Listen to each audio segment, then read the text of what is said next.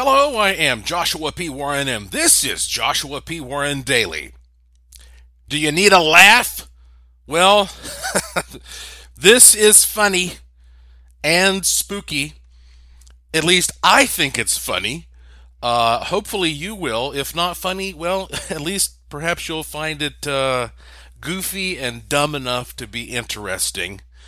And and I say that because I almost feel like this podcast I'm about to leave for you is more geared toward fans and regular listeners who want a little bit of a glimpse behind the scenes, perhaps. And of course, right now everybody is just stressed out and tense half the time, and we're all wondering how things are going to turn out this year. And so, hey, sometimes you just have to kick back and let off some steam and try to get a good laugh in. And so, I have a short video clip to share with you.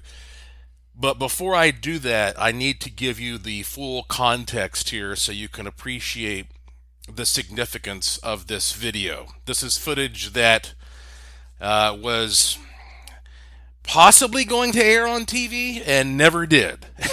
And you'll probably see why when you watch it. Let me start by saying that, yes, I talk about a lot of serious things, issues that play an important role in how you can maybe improve your life or change the world and all this kind of stuff. But as you may have noticed, I also have, I think, a pretty crazy sense of humor. And I've always felt like you can't really appreciate the paranormal unless you also are open enough to appreciate the absurdity of the paranormal. Like there's a funny part to all of it.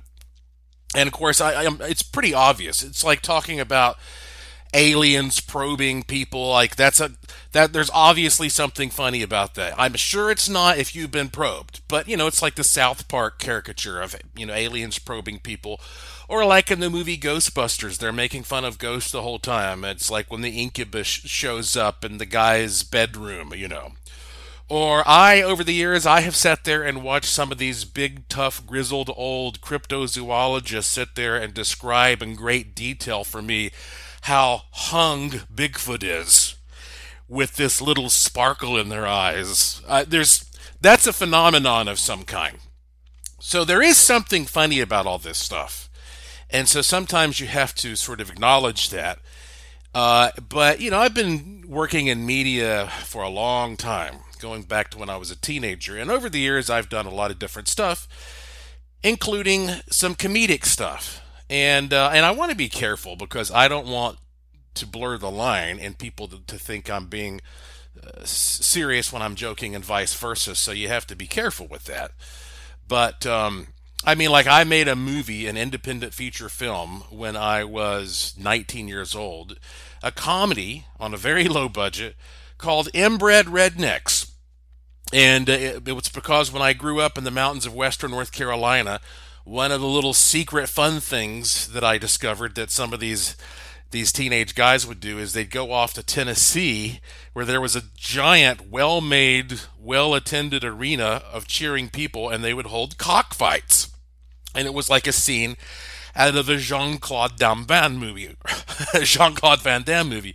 And so I was always just sort of amazed by that, and I thought, there's potential here for some kind of a silly film. And so I made this silly film. And look, I'm not condoning or endorsing cockfighting, but I will tell you that if God is a chicken, I'm in big trouble because I have eaten my share of chicken over the years.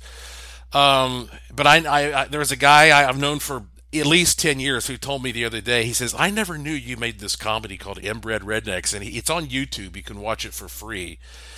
And I'm not advising you to do that, by the way. But he said that he loves it, that it's hilarious. It's like his favorite movie now, and he went out and bought the DVD and everything. So, some people love it so much. There is a guy out there who got the logo tattooed on his arm. So, again, I'm not telling you to watch that movie. I'm just telling you I've been involved in a lot of comedic stuff. I actually am on screen with Robin Williams in the movie Patch Adams. Now, granted, I'm on screen with him for about 2 seconds, but I got to spend about 3 days working with him and having lunch with him every day. I mean, like literally the two of us. And wonderful guy, just hilarious person. I got to act basically with Rob Riggle recently, doing his comedic stuff on the Discovery Channel. And so, I've always, tried to tell funny stories over the years on my different radio programs, and hopefully you can tell when I'm joking and when I'm being serious. Maybe not, but anyhow, one of my partners in crime all these years when it comes to making movies and especially some stuff that's funny is Mr. C. Eric Scott. And C. Eric Scott and I, we've made a number of films together, Talking Tall, Inside the Church of Satan. Both of them have funny stuff in them. And then we made a movie that has never been released called The Commodore. And that was shot in Puerto Rico like 5 years ago, and way before the hurricanes and all this stuff. And so we really captured time in a bottle there. And at some point, I'm sure we'll release it. I don't know what we're waiting for, but maybe it's just because I'm not sure what the reaction will be. But C. Eric Scott, he's always been, like my go-to guy for many production purposes. We have a production company called Warren Scott Productions that we partner up on for different projects. And so, like 9 years ago, when the producers with the Travel Channel came to me and said that they wanted me to be a cast member on this new TV series called Paranormal Paparazzi, I was told that they were going to send me around the country with one camera guy who would also be like a field producer type. I would have a camera of my own, but then this guy would be there to handle any kind of heavy production work, shooting master shots, getting everything together at the end of the day, getting it all processed and sent back to the base camp there in New York, where they could start editing it and all that kind of stuff. And for all the other cast members, they assigned a producer, but I just insisted that they hire Eric to be my field producer / cameraman. And I said, look, this is what he does already. He's a professional. He has all the technology. He understands how to use everything. And I'm going to be spending long hours and long days for weeks and months at a time traveling all over this country with this person. And I didn't particularly care for the idea of being stuck with a brand new friend, some stranger that I have to spend my life with. It could be anybody, right? At least I know Eric. I know I like him. He knows me. We get along. We understand each other. So it made sense. And so they hired him. And it was not easy because he had some other opportunities that he had to rearrange in order to take that job. So the next thing you know, here Eric and I are traveling around the country on these assignments. And it's the kind of thing where we'd say sayonara to friends and family, and then we hit the road and we don't come back for, a month, because we're just bouncing from one spot to another, covering a different story every day, basically. And you know how it goes, or you can imagine how it goes in TV. You might cover 100 stories and 10 of them get aired. So they already had some specific stories that they wanted us to go out and document, similar to just doing a news segment like you'd watch on the local news for 2 or 3 minutes. But we wanted our stuff to be the best. And so along the way, as hard as it was, wherever we were traveling, if I got an idea, or if I saw a piece of news, or if I came across some research about another story that we could cover, I would say to Eric, you know what? Fuck it, let's just do it. We can squeeze it. We got 2 hours here. Let's go do this. And we would go just on our own and shoot a story without being told to do it. We just do that on our own time.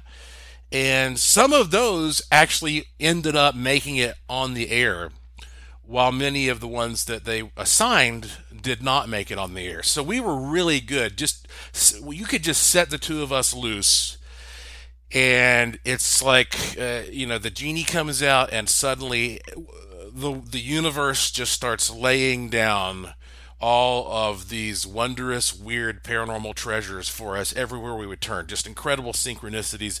That's a whole other. I could do a whole podcast sometime just about some of the weird synchronicities that we had traveling around doing that show. But my point is this. In addition to us shooting our segments, we also decided to, whenever we could, do something else that nobody else was doing.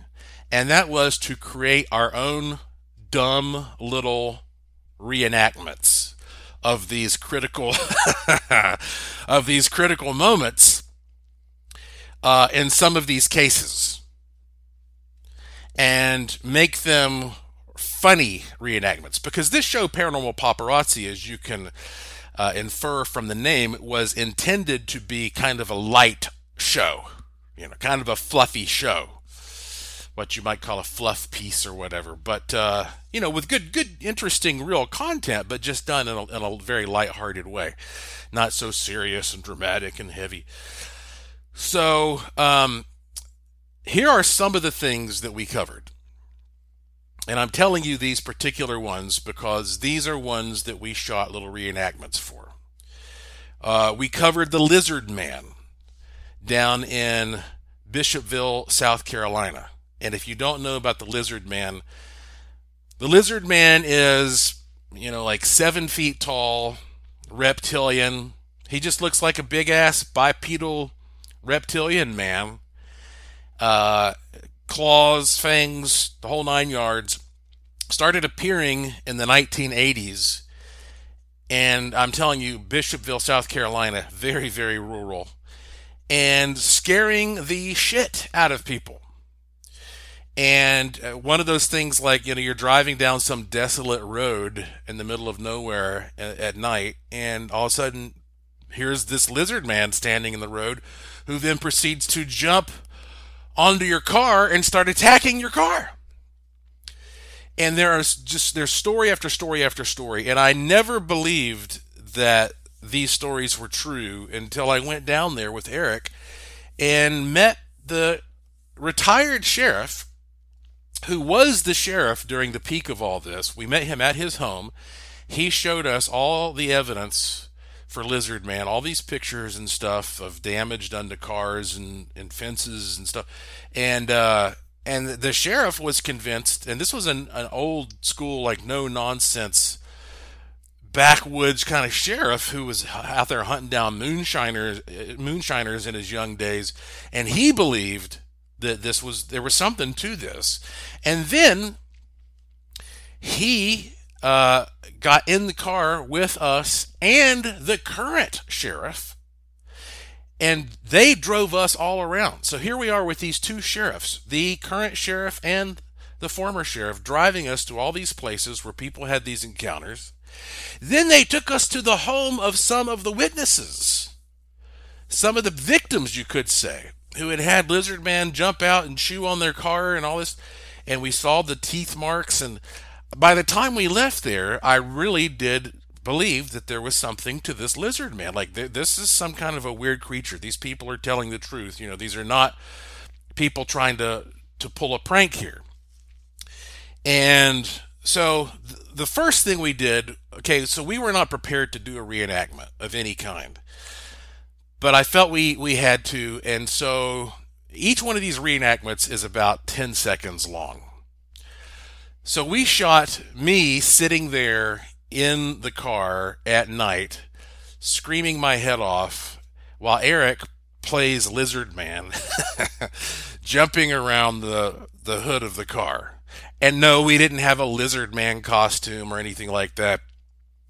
And so I forget what we had. We got some kind of bag or something that looked weird and just put it over Eric's head so that it would look a little misshapen. And there's this.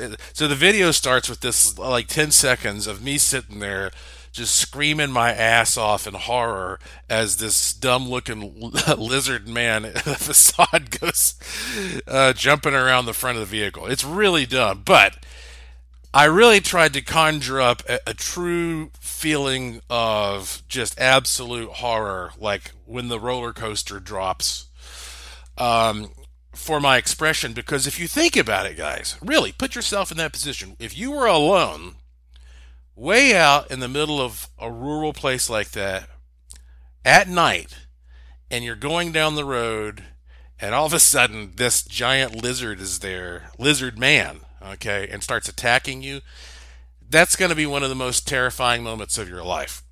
Next, I would say our dumbest reenactment came from near Tampa, Florida, where we were investigating reports of the skunk ape. And of course, the skunk ape is sort of like a smaller version of a Bigfoot. Think of it as a shorter, skinnier version of a Bigfoot that's a little bit more like a slender gorilla that runs around the swamps and hides in the brush and rummages through the trash. And of course, it's called a skunk ape because it just smells so damn bad. And again, there's something inherently funny about the fact that you hear some noise outside in Florida when everybody's getting liquored up. That's an old skunk ape out there again. But there was a guy who is a skunk ape expert, one of these fellows who dresses up, kind of stylized like an Indiana Jones type, and real nice guy. We met him out in the woods at some park there, and he was telling us about his skunk ape sightings. And I was trying to think of something funny to say, and I was like, I've got it. So I'm sitting there interviewing him, being very serious. And I'm not saying I don't take these skunk ape sightings seriously. I mean, what do I know? I mean, I'm the last person to make fun of somebody for reporting something weird. But again, I was looking for a joke in here, and so here's what I did. This guy, he's being very sincere and telling me about. I think he saw one of these things like next to the dumpster at Walmart or something like that. And so, of course, the first thing I said was, "How do you know this isn't a guy in a suit?" And he says, "Oh, what are the chances of that? This is late at night. There was nobody around." Blah, blah. So then this was difficult for me to say. This was hard for me to deliver this line because I had to keep a straight face when I said this. And I said it in a way so that it made it seem like I was hesitating to even ask it. But I looked at this skunk ape expert as the camera was rolling, and I very seriously said, if a man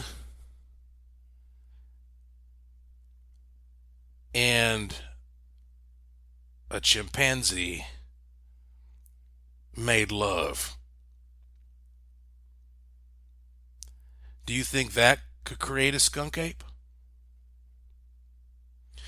And the guy goes, "Oh, I don't even think that's possible. I don't think that's biologically possible. That's a different type of primate." And he gives me this like real serious answer, and I'm like, I pulled it off, and that made the cut. So anyway, when you watch this reenactment, you will see that I say this is the dumbest one because the last thing we had on hand was a skunk ape costume.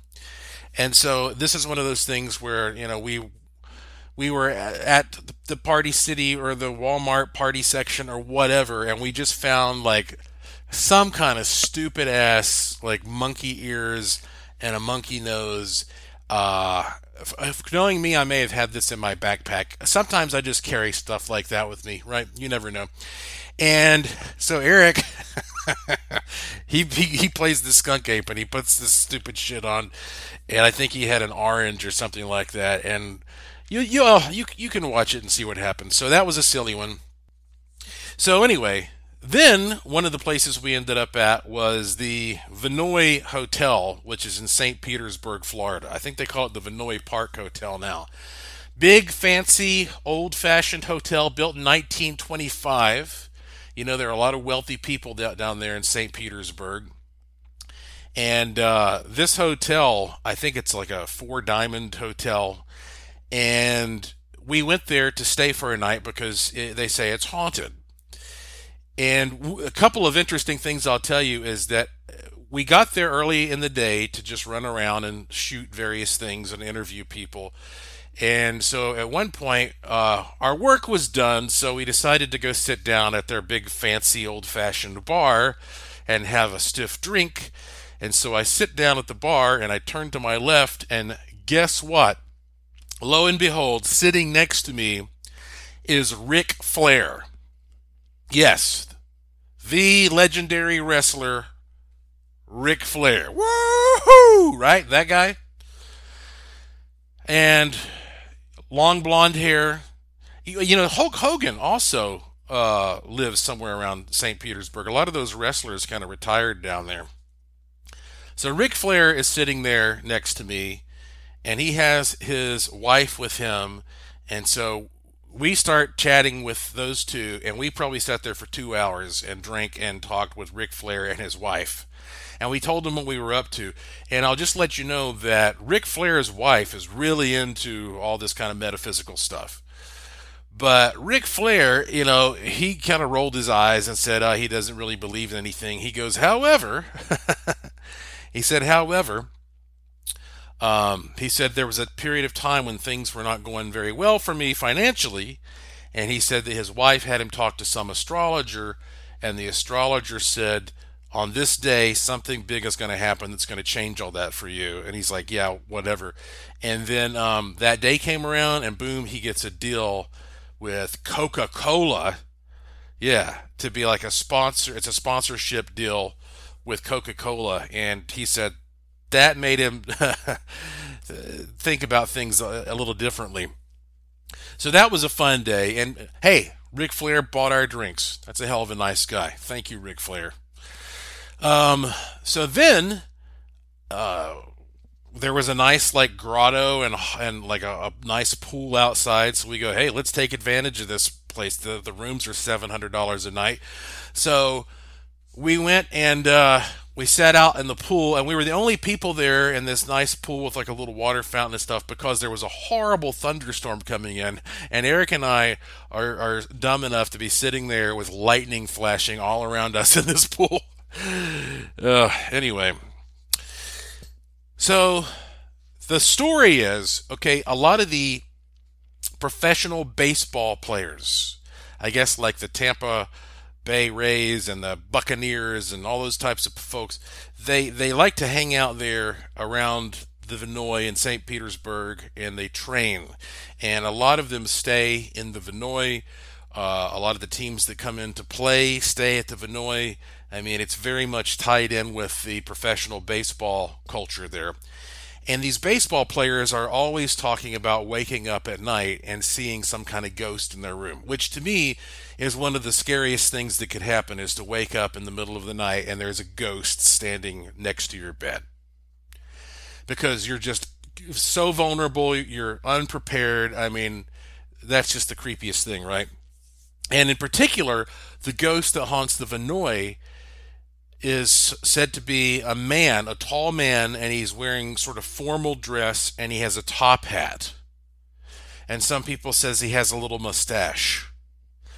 And so the second reenactment we did was of me lying there in bed, sleeping, and just to add a little touch to the scene, we got a pillow.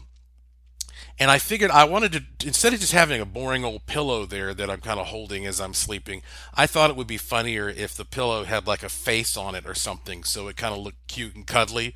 So I don't know what we did, but we got some paper and some tape, and we put some kind of something that resembled a face on this pillow. See, this is the degree of detail.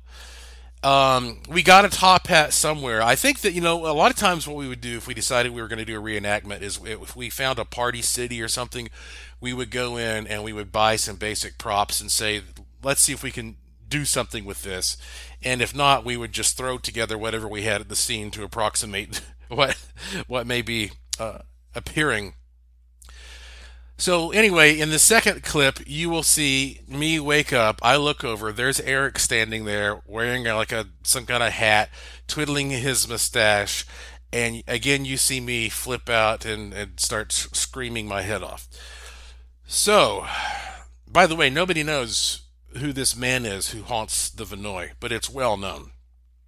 Third clip is now this is actually one of the stranger things that we did.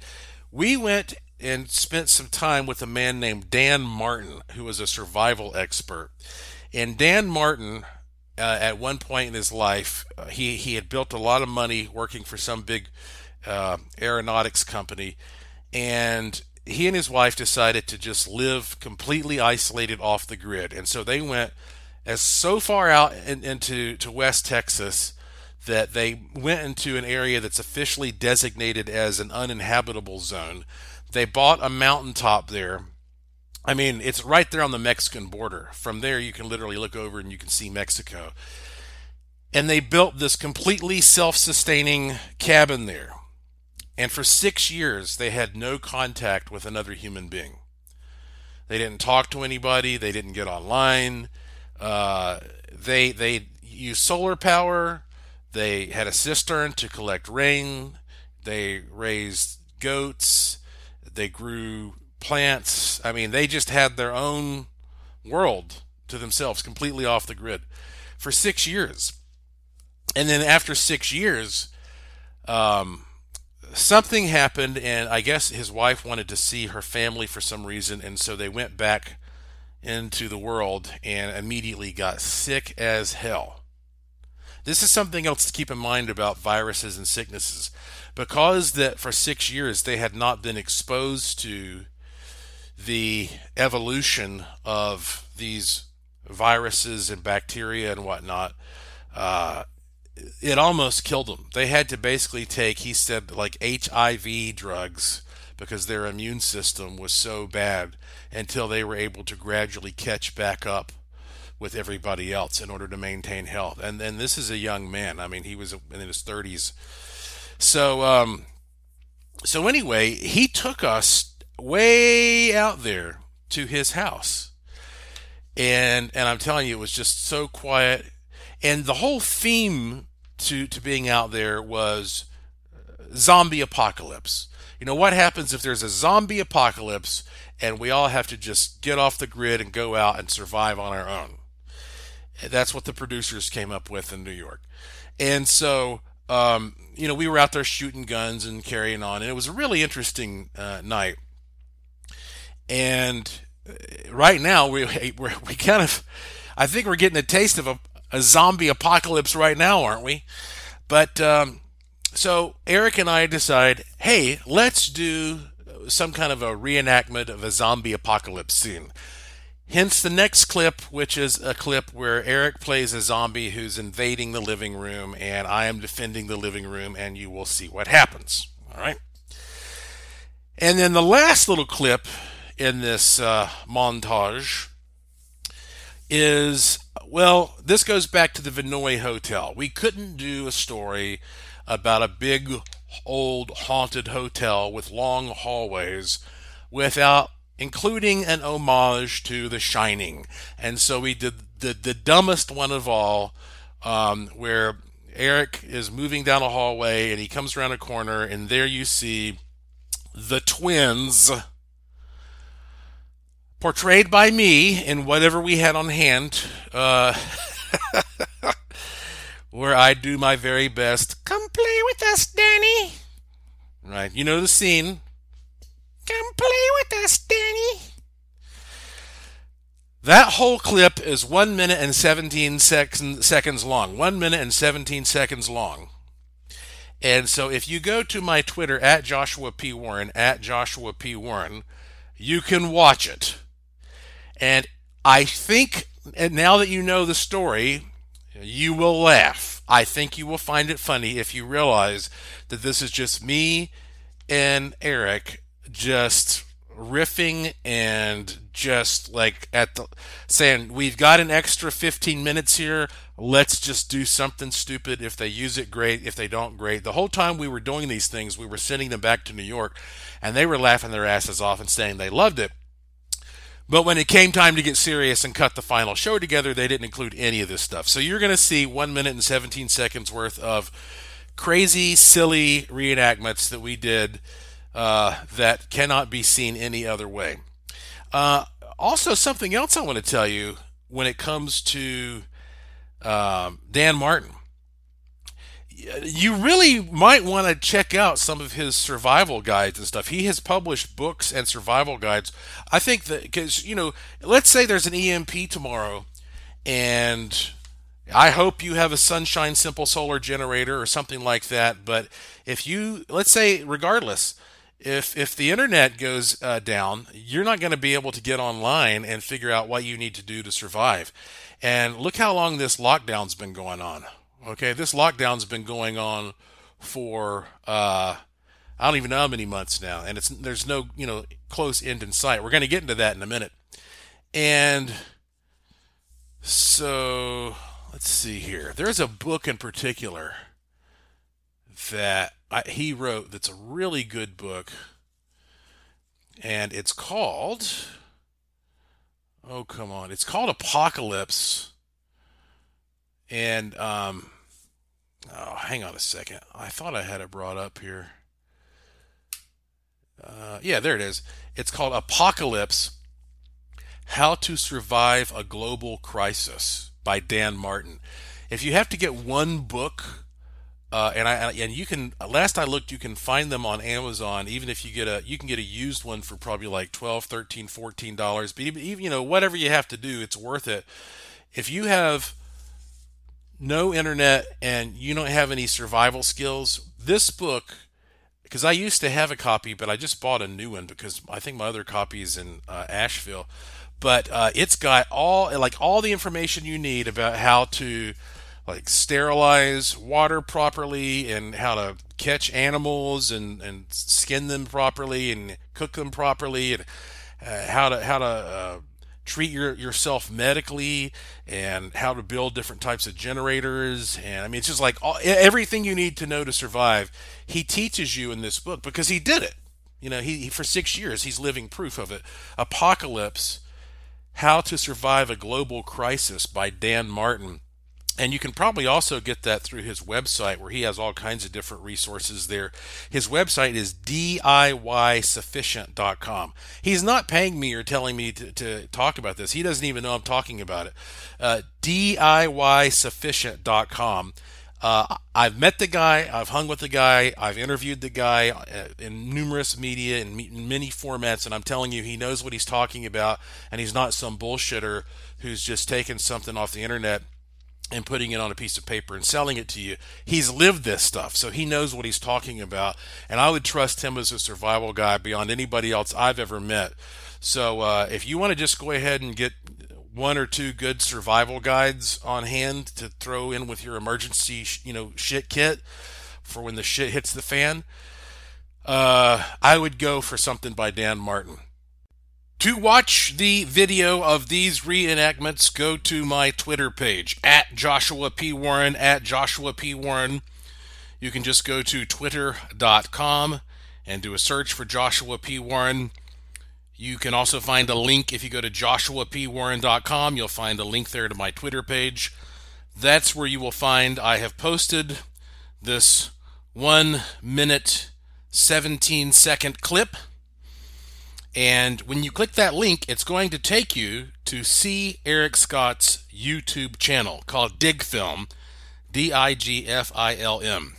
I hope you will subscribe to Eric's channel, because he has all kinds of interesting things that he has posted and is going to be posting soon. So go there and check out what Eric has put for you. And thank you, Mr. C. Eric Scott, for posting that for all of the wonderful people in this audience. So anyway, Hopefully, you'll get a kick out of that. Pour yourself a glass of wine and kick back and watch 1 minute and 17 seconds of joy. Speaking of funny stuff, listen to this. We're trying out different red wines here at my house. And so Lauren, she came home with like 6 different brands that we'd never had before. One of them that has the most eye-catching label is called Zinfomaniac. Now, you know what a nymphomaniac is, I'm sure. So this is called Zinfomaniac. And on the front, we have a very detailed, colorful painting of a nude pinup girl with long curly brown locks, nude save for 3 gold leaves, very carefully placed around her most personal areas. And she is holding a glass of red wine. This is in fact a Zinfandel. And let me read to you the label on the back here, because I think maybe I should do some extra work on the side here as a wine label writer. Listen to this. I'm not making this up. Zinfomaniac. The scantily clad bottle tempts you, its secrets yet to be revealed. You remove the cork carefully, slowly, your desire building with every twist. Steady now. You've entered the realm of Zinfomania, where nothing gets in the way of your passion and craving for that most hedonistic of wines, Zinfandel. Sure, it's from Lodi. Yes, it's from old vines. But Zinfomaniac is more than that. Arousing aromas, rich, spicy flavors, a bold and voluptuous mouthfeel, a long, satisfying climax. Try it. Your taste buds will be eternally grateful when you just gotta have it. I'm not sure if I'm supposed to drink this bottle or stick it somewhere. But that's when I said, I need to start writing me some wine bottle labels. You think they were implying anything there? The more innuendos that I've ever seen on a bottle of wine. Now you're all like, okay, how do I get this shit? Zinfomaniac. Z-I-N. And then it's Phomaniac. Zinfomaniac. Zinfandel. Have fun with that. I know you're going to rush out and get some. All right, so yes, fun stuff, silly stuff. But I am, getting some messages from people about some, other interesting issues that are maybe not as silly or funny. There was this one lady who, she messaged me and she said, I've got the sigil to defeat coronavirus fear on my fridge and here and there and the other. And she goes, I'm fine. I've been well. Everybody that I know's been well. But it still seems like this thing is going on out there. And so in my particular case, I also, I keep it all around my house. I've been well. Lauren's been well. And here is something that I think I need to reiterate when it comes to sigils, wishing machines, manifestation work, all together as a collective. when you're trying to address something that's more serious. When I am out there and I am talking about magic and manifestations and wishing machines and using the force and all that, I'm intending for you to primarily use it for your own personal self improvement. Uh, there's a big difference between using something in your own life versus going out and trying to change the entire world. And that's why I've said from the beginning, when it comes to the work that you do, work on your neighborhood. Start with your house. Like start with you in your house, and then work on your neck of the woods. And if you're doing a good job, then you can expand it out from there. But the world is a big place, and there's a lot happening in the world, and most of it you wouldn't even know about if you didn't turn on the news and then get somebody else's agenda being spoon-fed to you and shoved down your throat. So focus on what's real versus what they tell you is real. When it comes to like the coronavirus, the COVID-19 thing in particular, this is going to be a hot topic in the news until the U.S. election is over. And the reason I say that is because it is a useful tool for politicians to use as a weapon against each other. So each party is using this as a weapon against the other party. Without me getting into how they're each doing it, they both are. And something that useful does not disappear from the media when you're less than 3 months from a major U.S. election. Okay, it's not going to go away in the news media.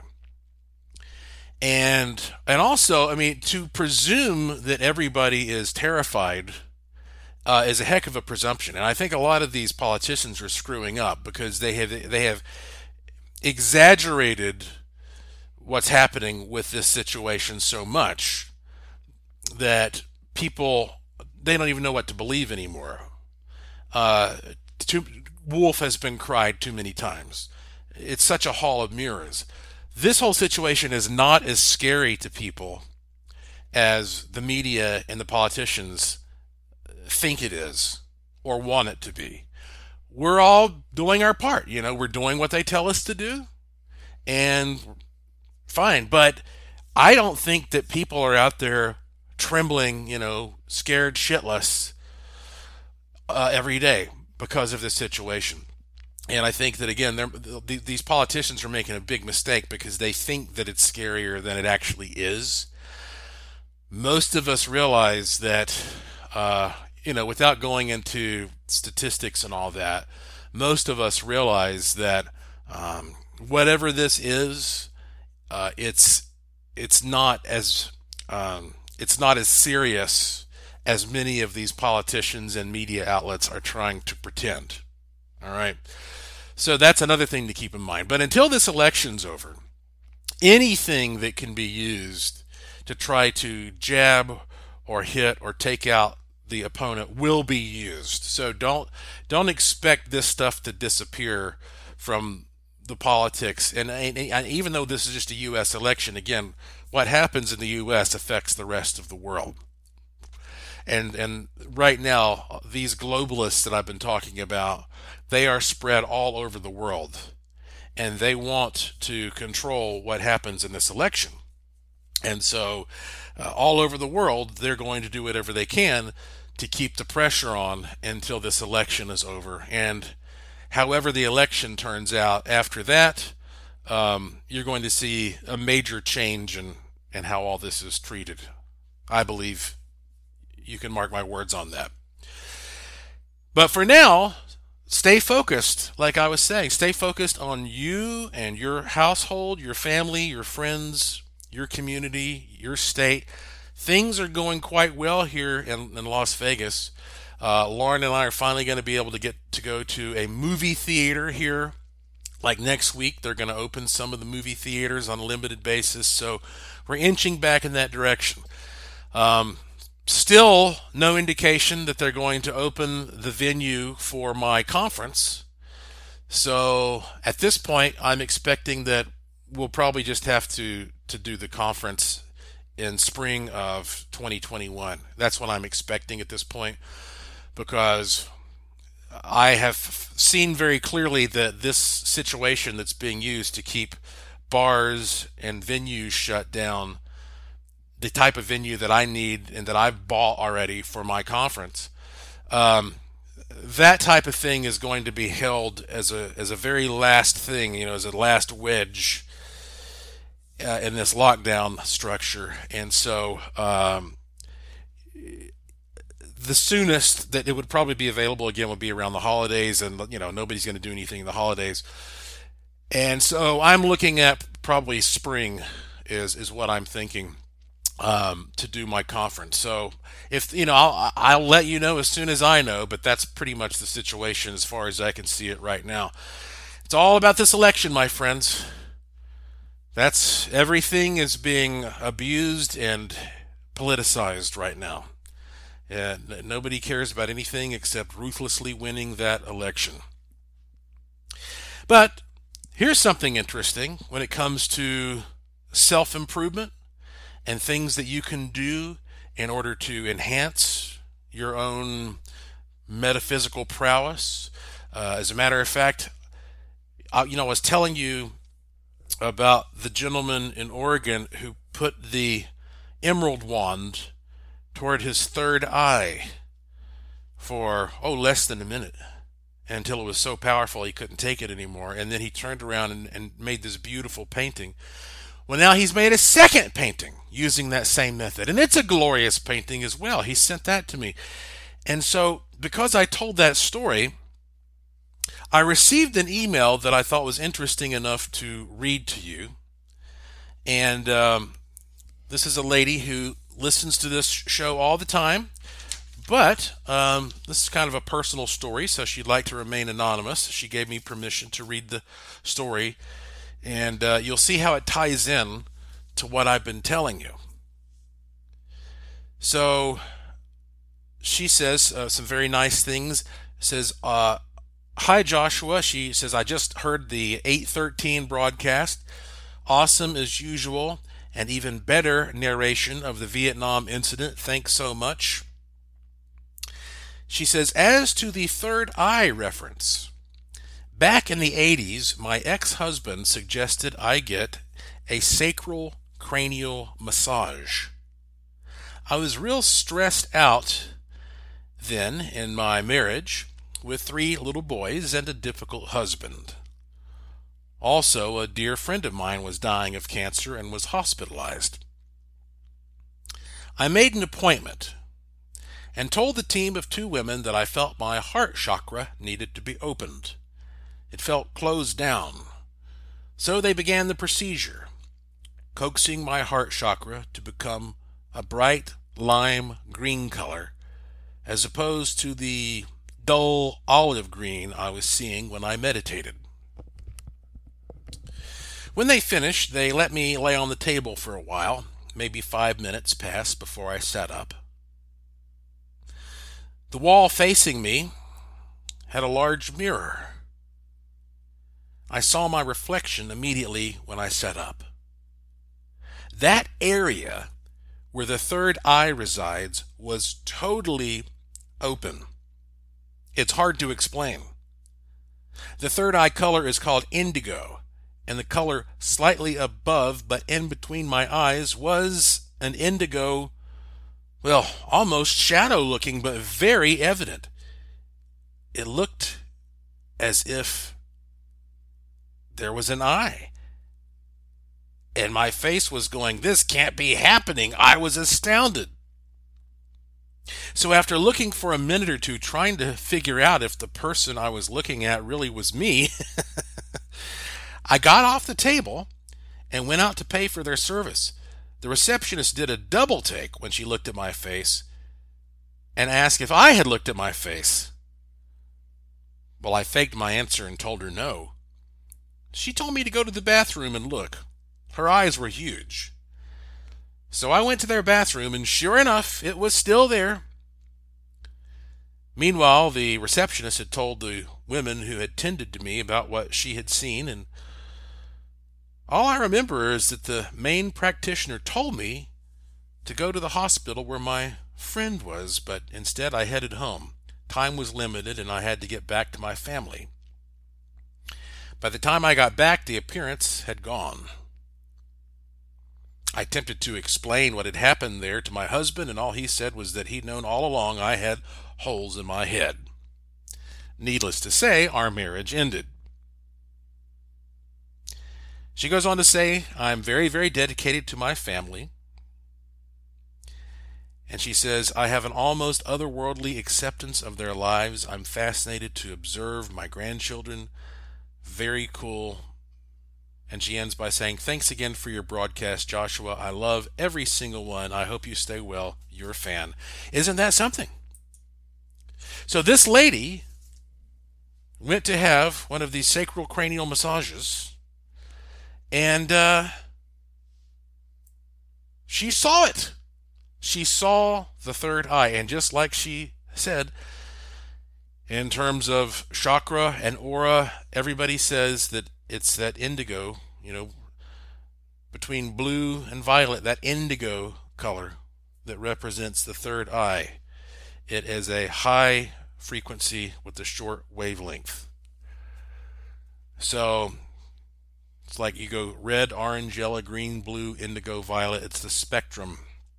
And red is on the low end, and violet is on the high end. And the mind, the consciousness, the spiritual essence is right there, seated and expressed through that third eye. If you're trying to see the aura, well, just relax and imagine that you're looking at the world through the third eye, and suddenly you may start to see a little bit more.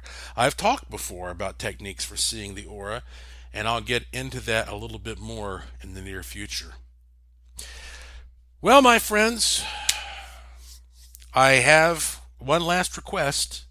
In my last podcast, I told you that in the Haunted Asheville voting for best ghost tour in the USA, we were at number 1 because the voting goes till August 24th. Well, guess what? We have now dropped to number 3. Yeah. And right now, the two that are beating us are Nightly Spirits, which is actually it's a national tour company that has a bunch of different tours in different cities all around the country. So honestly, I'm not even sure how that's fair to take a tour company that has a bunch of different tours and set them up to compete against one tour in one city, but that's how it is. And then the other is called Sisters Grimm, and they are in San Antonio. I'm sure that they are both good tours, but they can't be better than Haunted Asheville. I'm also sure of that. So I want us to win, and one thing I can tell you about these other tours, they have gotten competitive in a hurry. They want to win. So they have called out their troops and told them to go there and vote, vote, vote. That's why we dropped from number 1 to number 3. So here's my plea for you once again, vote, vote, vote. You can do it at least once every 24 hours a day. You can use different browsers, different devices. Go to votehauntedasheville.com. Asheville has an E in the middle, ASHEVILLE. Go to votehauntedasheville.com. It takes you 2 seconds. There's a blue button there that says vote. You click it, you're done. That's it. You have to sign up. You don't have to do any of that kind of stuff. You just click it and you're done. And so I want you to please go there and do it. And I think I set up a wishing machine here so that every single time you hit that blue vote button, something good happens to you. And it may not happen all like the same day, but trust me, a lot of good stuff is going to happen. It may be spread out over weeks. I've already been getting emails from people all over the country telling me about lucky things that happened to them within a few hours of hitting the vote button. So rack up some good karma points there. Help me out. do me a solid. It doesn't cost you any money, and we'll see if we can get that number one spot. VoteHauntedAsheville.com. All right, my friends, there is much more coming soon. You know that. My plate is full. I'm working on all kinds of cool new projects and things for you, so I hope you'll stay tuned. Tell other people if you like this podcast.